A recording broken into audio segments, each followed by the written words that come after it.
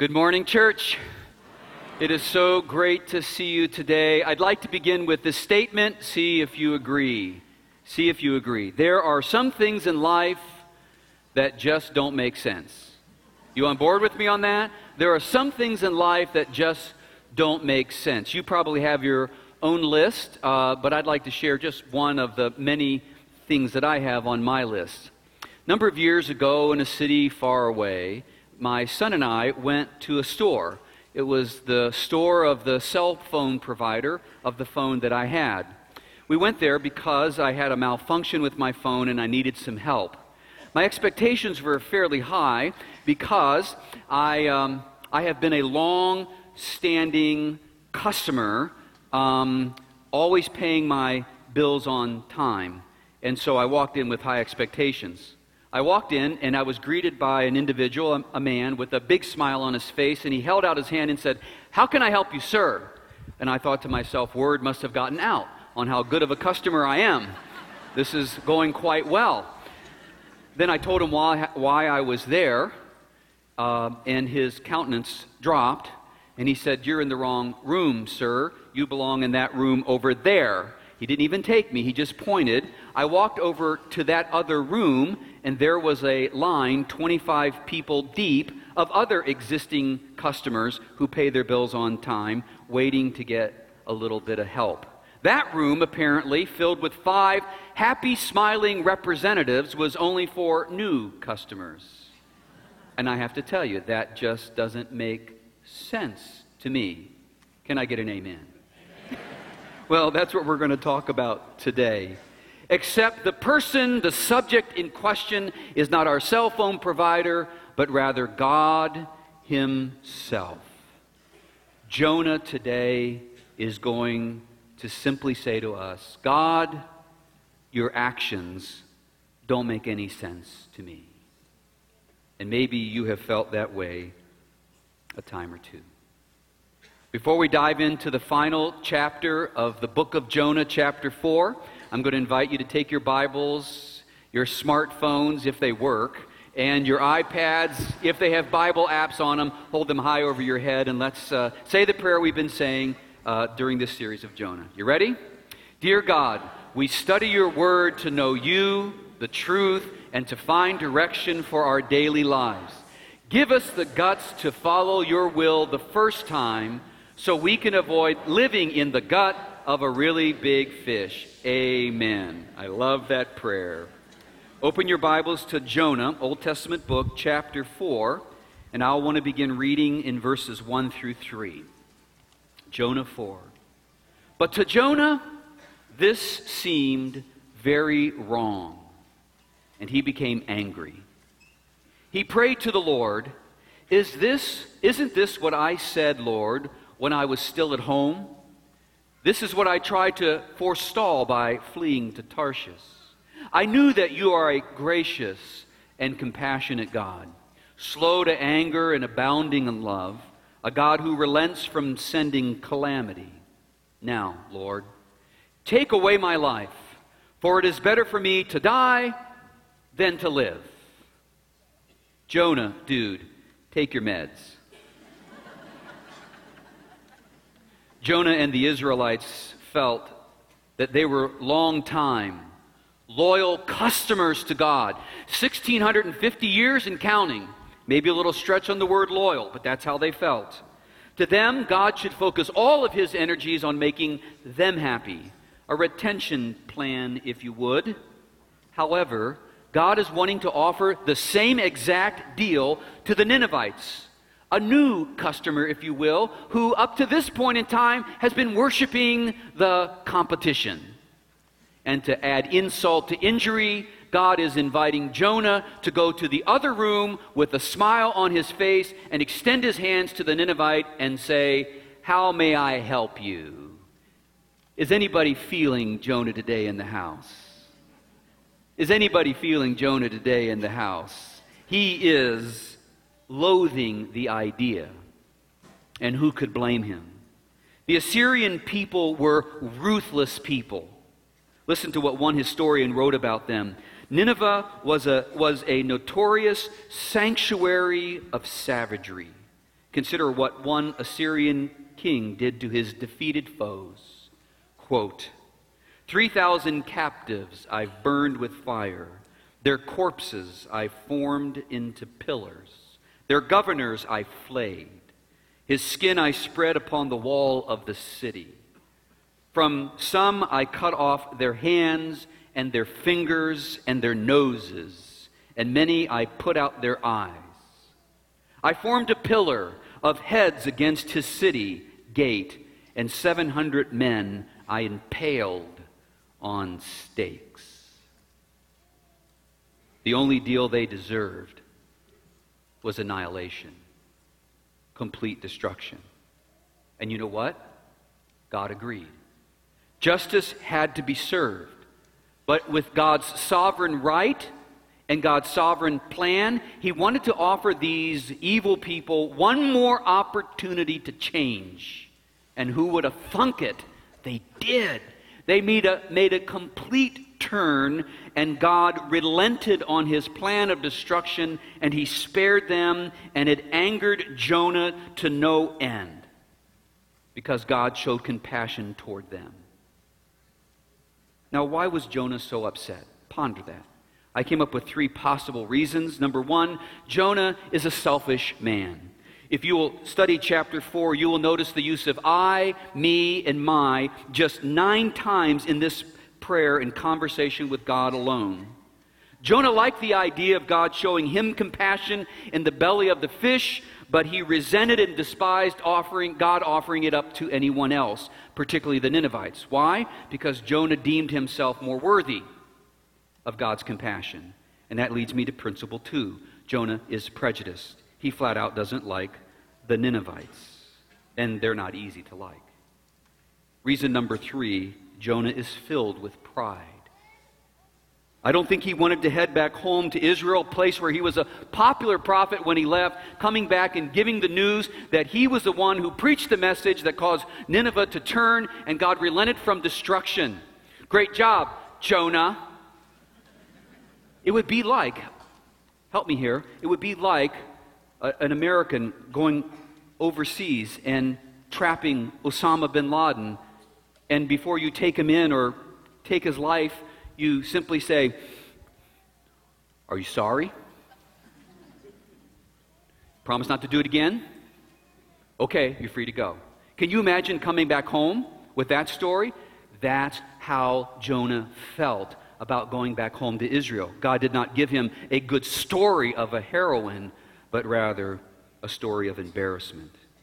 I want you to look at verse 4. Jonah says that he is angry and he would rather die. He would rather die than to live. Jonah just better be glad and thankful I'm not God, because I would have said back to him, "You want to die? That can be arranged." But in verse 4, God instead questions Jonah. Is it right for you to be angry? Is it right for you to be angry? Many times God's answer to us, including in the teaching of Jesus when he was on this earth, many times his answer back to us comes in the form of a question. Pay attention to the question that God asked.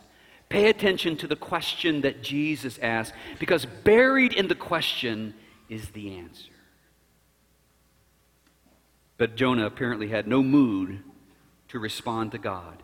In verse 5, it tells us that he simply goes to the east side of the city to watch God, to see what might happen. For 40 days, he waits to see if it is possible that God might turn his mind and actually destroy the city of Nineveh. He's in no hurry to go home, so he sits out at the east side of the city under the scorching sun. Now, Jonah could have stayed in the king's palace over the last 40 days because they were wild and crazy about Jonah, but he wanted no part of Nineveh. He wanted no part of this story. Instead, he sits in the hot sun.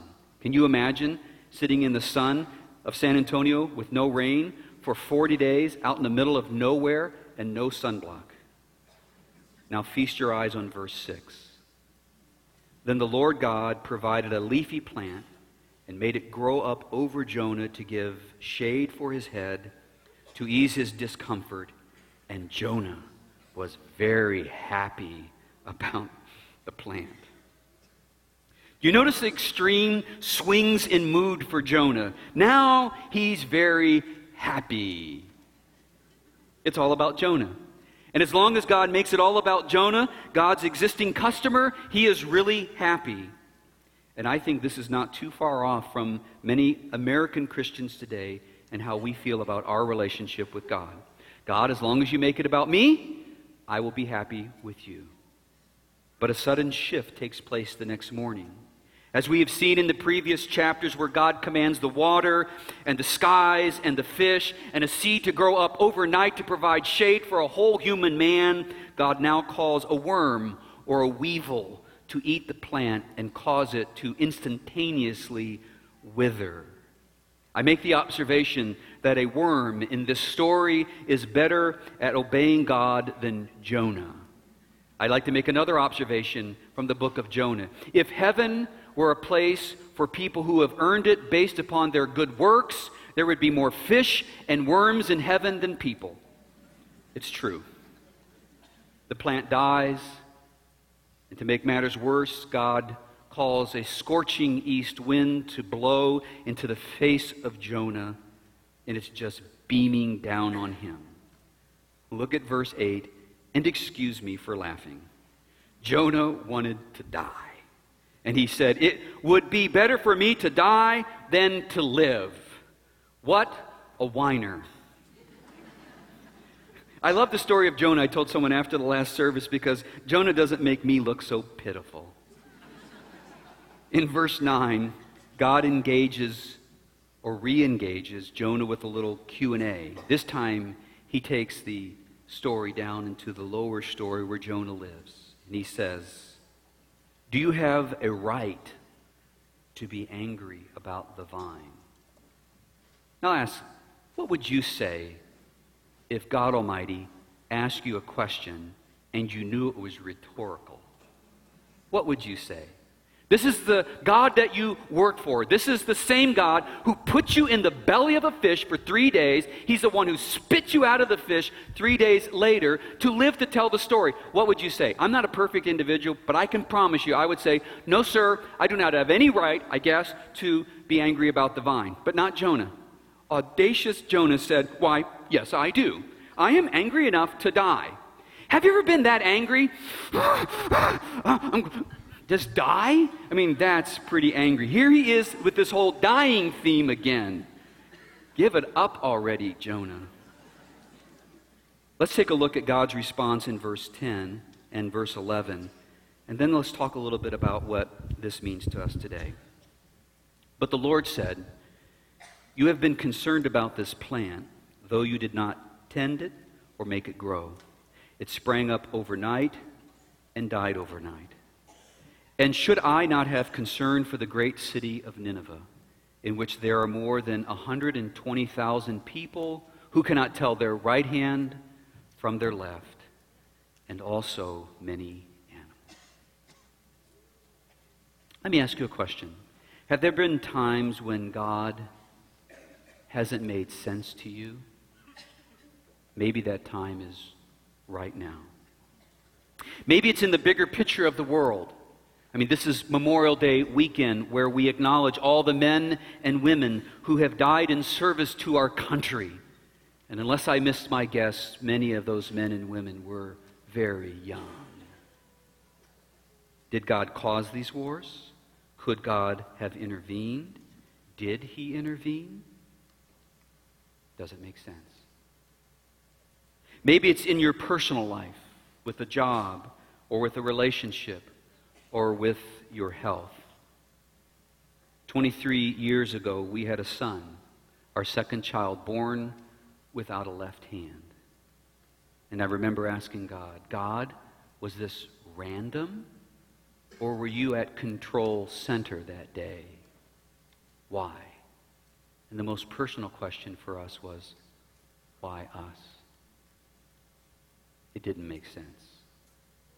Well, let me offer you and me 3 things to consider that we can learn from the story of Jonah. You might want to write them down. When God doesn't make sense to you, trust that our linear perspective from the lower story doesn't tell the whole story. Isaiah 55:9. As the heavens are higher than the earth, so my ways are higher than your ways, and my thoughts are higher than your thoughts. I tried all week to come up with an analogy that would enable us to see how we are forced to look at life from one perspective and how God has a totally different perspective. And I wanted to give you a sense of how God sees it versus us. And so I came up with this idea of using a shoebox, and unfortunately I had to buy a brand new pair of shoes to get the box, and someone had to do it. I want you to picture this box from the beginning to end to be the journey of a life. And inside the box, I have placed all kinds of obstacles and barriers, things that one encounters in life. Now, I want you to envision that I have placed a small ant at the very beginning of their life, and their life will be journeying through this box to get to the other end. Now, I want you to take a look at this box, if we cut out the side, and see the perspective of how we have to live our lives. We are forced to live lives horizontally and linearly. We have to take our steps this way. But we don't know what's on the other side or around the bend. We have no idea of what's coming, so we just have to keep taking a step. But for us, see, unlike the ant, we're able to see the whole box and the whole big picture from above, perched high above. And we're able to see what's coming next and where the end is. Now, it's one thing if I'm able to just simply observe the life of the ant going through this box.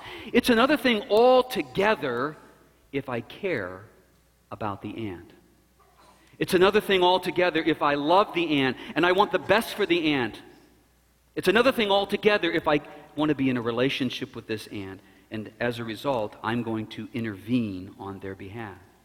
You see, I see that coming down here is going to be tragedy if they go to the right. And so I'm going to put an obstacle in their way right now that's going to create discomfort for them, but it's going to ultimately force them to go to the left. And at the time, they're going to be angry at me because I brought this discomfort in their life, but one day soon they'll understand that I did it to prevent them from going right. But if they had understood me, if they knew me and the kind of love and care that I have for them, they would trust me. But a common mistake that the ant makes in the shoebox is they can't see what's coming next. But if we were to trust God, that He sees the bigger picture and He is deeply in love with us, then it would make the difference.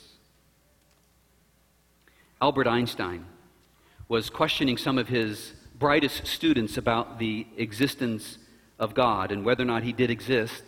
And he asked this provocative question: what percent of the total knowledge of the universe do you suppose we possess? Good question. They gave a variety of answers, estimating about 2%. The old physicist replied, I think your guesses are high, but I'll accept that figure of 2%. Now, tell me, what are the chances that God exists in the other 98%? That's good, folks. Even the smartest of our people only possess 2% of the possible knowledge that's available. Is it possible that God exists in the 98% we do not possess? Principle number 2, when God doesn't make sense to you, trust that God will make things right in His time. Jonah's story and the book of Jonah ends abruptly. Very few books in the Bible just sort of end with sort of an odd ending to them, but this is not the end of the story. Let me tell you the rest of the story, because Jonah doesn't have the half of it, and he unwisely judges God as though he were a God, even though his limited knowledge in the shoebox doesn't give him the right. But he does it anyhow. The book of Jonah finishes, and Jonah believes his mission was a total failure. That's his viewpoint from the shoebox. But it's insufficient. And we often do the exact same thing. We judge too soon.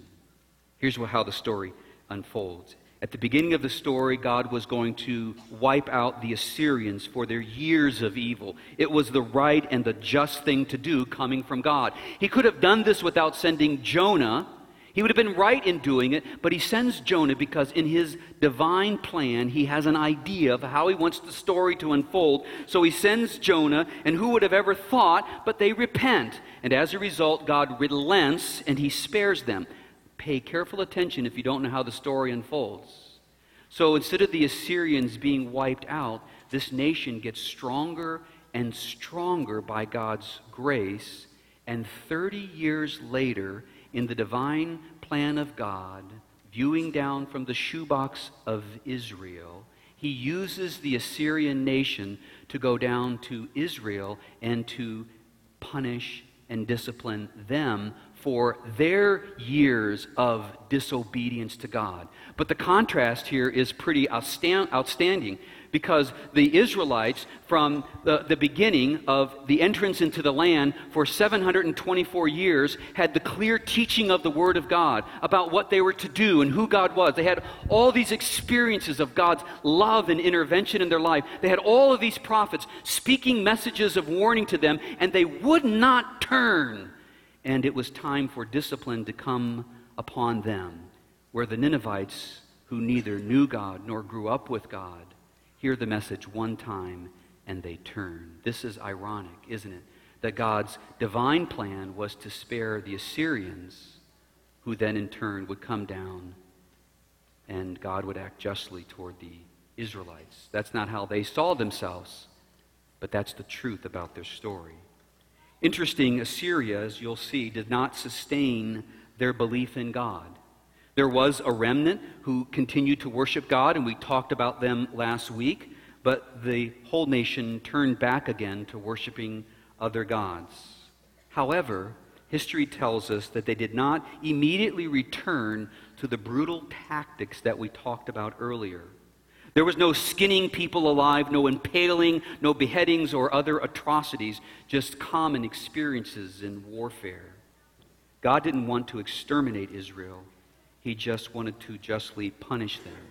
And Jonah's sermon and trip to Nineveh 30 years earlier, reluctant as it was able to bring this about. God needed to show justice toward Israel, but he wanted to do it in a gracious way. And Jonah's sermon caused them to back down on the extent of their evil practices. At the time, Jonah thought his mission was a failure, a common mistake from the shoebox point of view. But 30 years later, it all made sense. But the story doesn't end there. Listen to this. Another 100 years or so later, the year is 612 BC, God would ultimately bring judgment on the Assyrian people, now that his plan was complete, by raising up another empire called the Babylonians, not to wipe them out, but to overtake them. If you're interested in that story, read the minor prophet Nahum. The point for us, trust God to do his job and to make things right in his time, not yours, not mine. This job is way above our pay grade. Let it go. The Bible says over and over again, I will repay, says the Lord. Wouldn't you love it? It had your name in there. Randy will repay, says the Lord. Doesn't say that. It gives us the opportunity to live a life free of bitterness and free of revenge and anger toward God, others, or just life in general. It gives us the opportunity to relax and trust God to make things right in his time. And folks, he is utterly just, and he's got nothing that he won't bring to justice in his time. Wait, oh shoe box dweller. Final principle. When God doesn't make sense, trust his grace and love are great and applies to all people, including us. Last week, a lady came and talked to me after one of the services. She's from Puerto Rico, and she came to San Antonio with some other folks to train to be a judge back in Puerto Rico. And she went through the training, and the job openings came up, and all of her colleagues got a job as judge, but she got passed. And she said she felt humiliated, and she felt anger, and she felt confusion that her other colleagues got the job, and yet she was stuck here in San Antonio. But listen to this. Someone invited her in this space in between to Oak Hills Church. And from that experience, she has become a Christian. And the reason she was in line is because she wants to be baptized. And the reason it's urgent for her, because the job now has come open again, and she has received the job as judge in Puerto Rico. But now, instead of going back just as judge, she goes back as judge and possessor of eternal life. Eternal life. Do not judge too soon, O shoebox dweller. You know, this also has great application for us in the mission that God has us on, because there are all kinds of other ants in the shoebox with us. Some look and act very different from us. Some live far away and are suffering more than us, and it's easy to forget about them because we can't see them on the other hill. But here's what we know for sure. God loves them all equally and wants to be in a relationship with them. But not only that, he wants his existing followers, existing customers, if you would, to partner with him to be the hands and feet of Jesus to them, potential new customers. Yes, he wants us to go over into the other room with a smile on our face and to extend our hand to the new person walking in and saying, "How can I help you in Jesus' name?" That certainly gives us great application for what has happened this week in Joplin, Missouri, and the mission that God has given us as a church, not just to recite, but to actually act on. If you know it, say it with me. We are the body of Christ, called to be Jesus in every neighborhood in San Antonio and beyond. Joplin, Missouri is a part of our beyond. On Monday, these people woke to devastation of a tornado. On Tuesday, I huddled with some of my staff to organize a response. It's not a question of will we, it's a question of how will we go about it, because we've already received the call. We don't need to pray about it. Whether we're going to do it, we just need to pray, God, what should we do? On Wednesday, one of our members called us and offered up his 2 semi-trucks. Who has 2 18-wheelers sitting around? Pray tell me. But we have people in our congregation who do, and they're gracious to offer it up to us. And so the plan began to develop. On Thursday, a pilot donated his plane and his time to take a couple of our members on the ground with special clearance into Joplin to discover from the people what the needs were. I got a text from them while they were flying over the area, and it simply read, "Oh my God." On Fridays, emails went out to the congregation, and our members of our congregation sent it out to their neighbors who go to other churches, because we are the body of Christ partnering together to begin collecting items that these people need right now. We heard it from their own lips. That same day, a man from Dallas heard about what we were doing and wanted to come alongside of the Oak Hills Church. And so right now, there are 2 additional semi-trucks filled with water and diapers right now making their way to San Antonio to join our convoy on Monday. Here's what this group of people need right now. They're going to have other needs in the future, but right now they need water, diapers, hygiene items like toothbrush, toothpaste, pillows, and blankets. And on Monday morning, these 4 filled semis, based on your faith, will leave for Joplin, Missouri, as we partner with Forest Park Baptist Church, a church who had 60 families in their congregation alone who have lost everything, and 2 of their members have lost their life. I want you to take a look at some of the footage we caught while our team was there.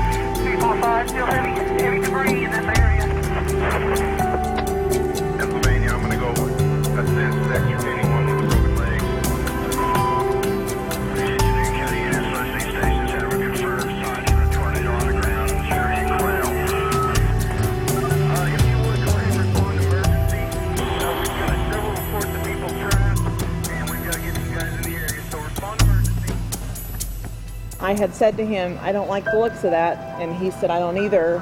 We were going to jump underneath of our storm cellar. We have a crawl space under the house, and my husband said, Colby won't be able to do that. And he's our special needs child. He's autistic, and there's a lot of things that kind of is hard for him, and you have to work around. We said he won't be able to get underneath there. It's too dirty. And so we decided to give him the closet, but, you know, if you're able to see at the back of our house, it's crashed in. We would have been killed if we had been underneath. The closet that we were in was about a 3x5 closet full of clothes and shoes, so we were really packed inside there. And when I got in the closet, we shut the door. My wife and I both were holding on to that door, and we were not going to let go of that door. No matter what it took, the walls went, we weren't going to let go of that door. Once we felt the house lift, and I was hearing the windows crashing and breaking in, I could hear things. There was moments that I thought, this is it. This is what I have left with my kids. I have them right here with me. That's why I started singing, and the first one that came to mind was Amazing Grace. And my daughter chimed in, and she started singing, and we were praying, and I said, Lord, one thing I did pray was, Lord, if you're going to take one of us, take us all. And because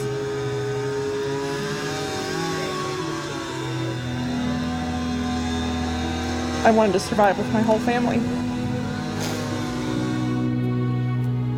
Saturday afternoon, I graduated from college. I'm going to be a kindergarten teacher in the fall. So that evening, we had his family, my family over, and we had a barbecue, and it was just a really good night. We just celebrated with our friends, and Jared had just bought me a new car that day, so we just, were living it up that day. It was probably a perfect day, I would say. I heard that there was a tornado at 7th and Schiffenducker, which is just a couple miles away. And at that time I said, let's just get under the house just to be safe. And we went outside, got around to underneath the house, and we were under the house for about 15 seconds before it all hit. And it was loud. I didn't have any idea of the damage that there was. It just sounded very loud, sounded like basketballs hitting the house. It's just kind of mind-blowing. Whenever I opened up the underneath of the house to go out, I just sat back down and just asked him to give me a minute. I mean, it's hard because this is our first home, and we are coming up on our 1-year anniversary, and it's just, you don't expect that kind of trial in your first year of marriage, but I mean, we are so blessed because there are a lot of people who lost family, and all my family's fine, and this is just material, and we'll be fine. All right, I think that was very good. Grab the other side, bud. Grab the other side, bud. Several of these people who are here have had damage to their homes. They may not have lost their entire home, but they're here. What we saw is a spirit of Jesus Christ in people's hands and people's feet. They wanted to get here. They wanted to help minister to people. There are people who have been here 17, 18-hour days since Monday morning, and they just want to be able to minister to people. The heart of Forest Park Baptist Church has been minister to people in the name of Jesus Christ. It enables us to hold hands with the neighbor who is 6 blocks down the street from us and enable us to be able to say, you are in our neighborhood, we're here to help you out. That feels good, and I believe that our church people, the people you see behind me now, they are enjoying that opportunity to be able to minister with their neighbors.